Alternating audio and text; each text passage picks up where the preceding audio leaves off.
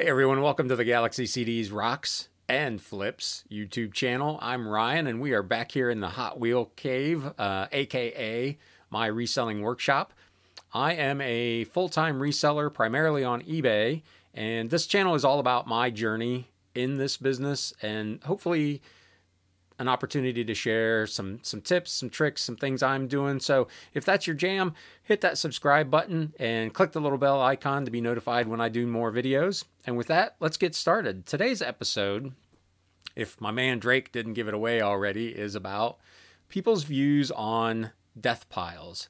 How many of you have one? And do you consider it a death pile, or do you call it something else? What's your view on those? Let me know in the comments what you call yours and how you view that pile of stuff that is not yet listed.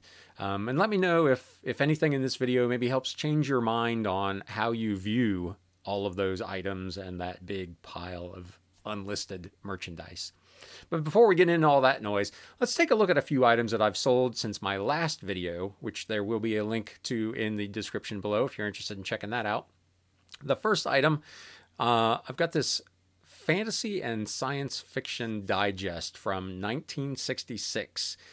Now, a lot of these, they're only worth a couple of bucks, but this one had an original story from Philip K. Dick, who, if you don't know, is the guy who wrote Do Androids Dream of Electric Sheep, which is the story that went on to become the movie Blade Runner starring Harrison Ford. So his stuff is really, really popular and does very, very well. This particular one sold for 33 bucks. Now, I know a lot of people may not get super excited about a $33 sale. This item was part of a bulk buy, and I own it on my books for a whopping 44 cents. So by the time the free shipping and the eBay fees and all that, I made about $25 on this item. So I will take that all day long. Next up, I've got this vintage KLH stereo receiver. This thing is a monster. A lot of people avoid these type of things because they're big, they're awkward, they're difficult to ship, they're expensive to ship. Although most times customers will pay shipping. The other thing is a lot of folks are not looking for an old stereo receiver. Everybody wants, Dolby surround sound and DTS and all that stuff. So this has been sitting in my inventory since probably October of last year. I had it listed for $34.99 plus shipping. I got an offer for 28 bucks plus shipping, and I thought about countering, and then I remembered that I own this thing for $1. So I went ahead and took his offer, shipped it out. Enjoy your new old stereo receiver, my man. Next up, this is an interesting one. This is a local church recipe book from a small town near Dayton, Ohio. It's $13.99 plus shipping. So you're probably saying, random dude on YouTube, Ryan, why are you bringing this up? I bring it up because I'm sure you've been at estate sales and you've walked by just piles of these stacked up, the spiral bound, staple bound, local organization, church cookbooks. Nobody ever looks at them. They just sit there. I always grab them. I can usually get the whole stack for sometimes as low as $3. Sometimes if there's something really cool in there, maybe I'll pay up and spend 10 bucks on the stack. But my average cost on these cookbooks is less than a quarter. So when I sell one like this for $13.99, even with free shipping at that kind of margin, I make a little bit of money on it. You probably think when you walk by these, who's the buyer? Who's going to want something like this? So you ignore it. The buyer for something like this is the son or the daughter or maybe the grandson or granddaughter of someone who has a recipe in one of these books, and they're not around to share that recipe anymore. Those people will spend $12, $13, $14 for an old book from a town in the middle of nowhere in Ohio that nobody's ever heard of unless they lived there. to have that memory, that piece of grandma or their mom or whoever it is. So don't sleep on those. When you see those big stacks, if you can get them cheap, like I said, $3, $4, $5 for a stack of them, every time I do it, I make my money back usually within a week. And then the rest of it is gravy. And this is a case where this has been in the bin for probably 5 months. Somebody picked it up this week for $13.99. The last thing I want to look at, this is an old model railroading newsletter, the Layout Design Journal. So for anybody who doesn't know anything about model railroads, they plan these layouts, and some of this stuff gets pretty involved. And this was a newsletter. I'm not sure if it's still around, but this was a newsletter all about how to plan model railroads. You've probably never heard of it. I'm into model railroads, and I'd never heard of it. And I got these as part of a big lot of model train magazines. And every time I came across one, I set it off to the side because there was one here, one there. By the time I was done and I looked them up on eBay, I actually had more of them in my house than were listed total on eBay. So I knew I was on to something here. The demand obviously is not going to be that high, but there would be somebody eventually who would want some of these. The few comps I could find, it looked like they were selling for about $10 a piece. So I listed these for $9.99, and I've sold one or two here and there. And the other day, I'm going through my listings where you can look at best offers available. And I noticed all of a sudden that there's somebody watching 13 issues of this.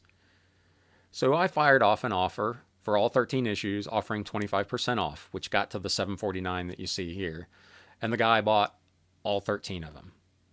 So it ended up being a sale of about $97 and some change. These are items that I own for 8 cents a piece. So my gross profit on this deal was about $96 before shipping. So again, it's a random, it doesn't look like anything. And you probably, if you saw them in a bin somewhere, most people would probably just walk right by them. But anything like that, specialty, hobby, craft, magazines, almost the more you haven't heard of it, the better it probably is. Something like this, it's going to take a special buyer, and it may sit in your inventory for a while. These I've had since January, but eventually someone's going to come along and you'll make decent money on them. And again, like anything else, you make your money when you buy the item, so you've got to buy them right. You can't pay $5 a piece for these things and expect to do okay. But if you get them in a big bulk purchase for next to nothing, which is what happened here, they are all good. So if this is the kind of content that you like, hit the thumbs up for me. Do me a favor and let me know, let YouTube know that I'm not totally terrible with this, even though this is only my second video. So hopefully you're getting something out of this. There's some value. So if you could click that for me, that would be awesome. So let's talk about those death piles. Here's a few photos of some of the bulk buys I've talked about in my videos, and probably any one of these you could look at and say, oh my, that's a death pile. This one in particular is a big buy that I did on New Year's Eve, because this guy knows how to party. That's how I spent my New Year's Eve. I did 4 2-hour round trips and came up with this collection, which is 40 tubs of those model railroad magazines. It ended up being almost 5,100 magazines and books, all about model railroading. And I'm going to do a video in the future on bulk buys and things like this, and why I like them so much. But suffice it to say, this was these things were everywhere in my house. And you could look at that and be pretty intimidated by that. That's a big number, 5,100 items. So I could view it one of two ways.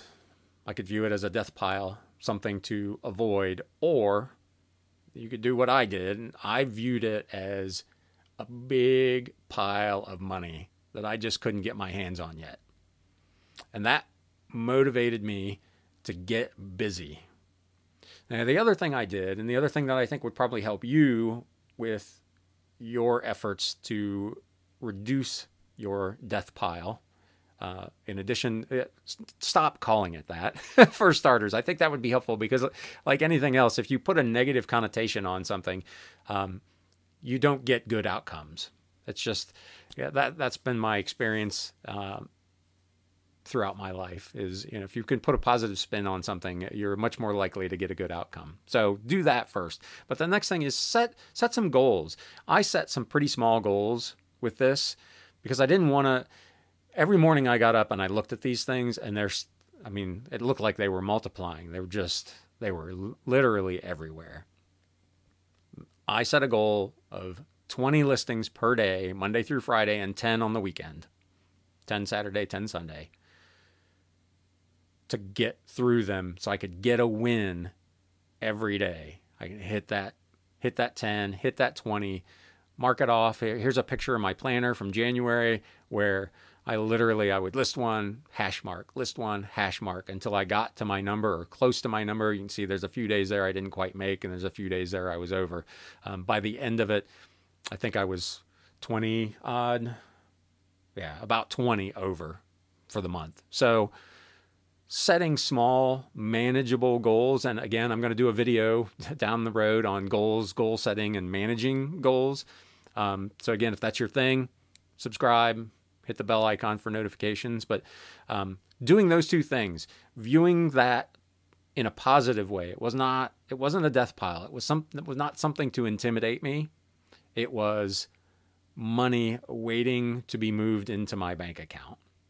And just to give you an idea, since January 1st, when I got those magazines to the shooting of this video, I have sold let me find my notes. $6,552.83 worth of merchandise from those tubs. And my gross profit before fees and shipping and all that, my gross profit, $63.46.91. So in the span of, 4 months, I've made gross over $6,300 from that death pile. Folks, that ain't death. That's living. That is good business, as they say. So what's your pile like? I can bet that it is almost all stuff that when you sourced it, you were excited about. You're like, I can make some money on this. This is going to go, I'm going to sell this. This is going to be good. And then it went to your to be listed stack with everything else. And within a couple of days, that excitement was gone and it was just part of your pile. You've got to break that mindset. You've got to figure out how to do it. Change your mindset, change your life. It's funny, actually, that is actually the title of a book about doing just that. I'm going to link to it in the description below. If that's something you think you could use more than this video to help you with, you might take a look at that book and see if it might be worthwhile for you. But like I said a little bit ago, changing how you view something and putting a positive spin on it versus a negative connotation can make a huge difference in what your outcome is. So I strongly recommend that, like my man Drake says, it's not a death pile, it's a cash pile.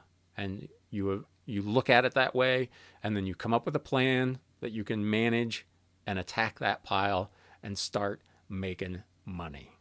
Because that's, whether you're doing this part-time or full-time, that's what you're here for. It is fun. I mean, I love doing this. Going to the sales, the listing part, for most of us, it's not fun. That's work. That's the part of this job that's work, but it's also the only way you can make the money. So you've got to put that positive spin on it and get out there and get it done. So again, let me know your thoughts. Hopefully this was helpful and interesting and you got something out of it. If you did, again, if you could do me a favor, hit that thumbs up button. Let YouTube know that this was good.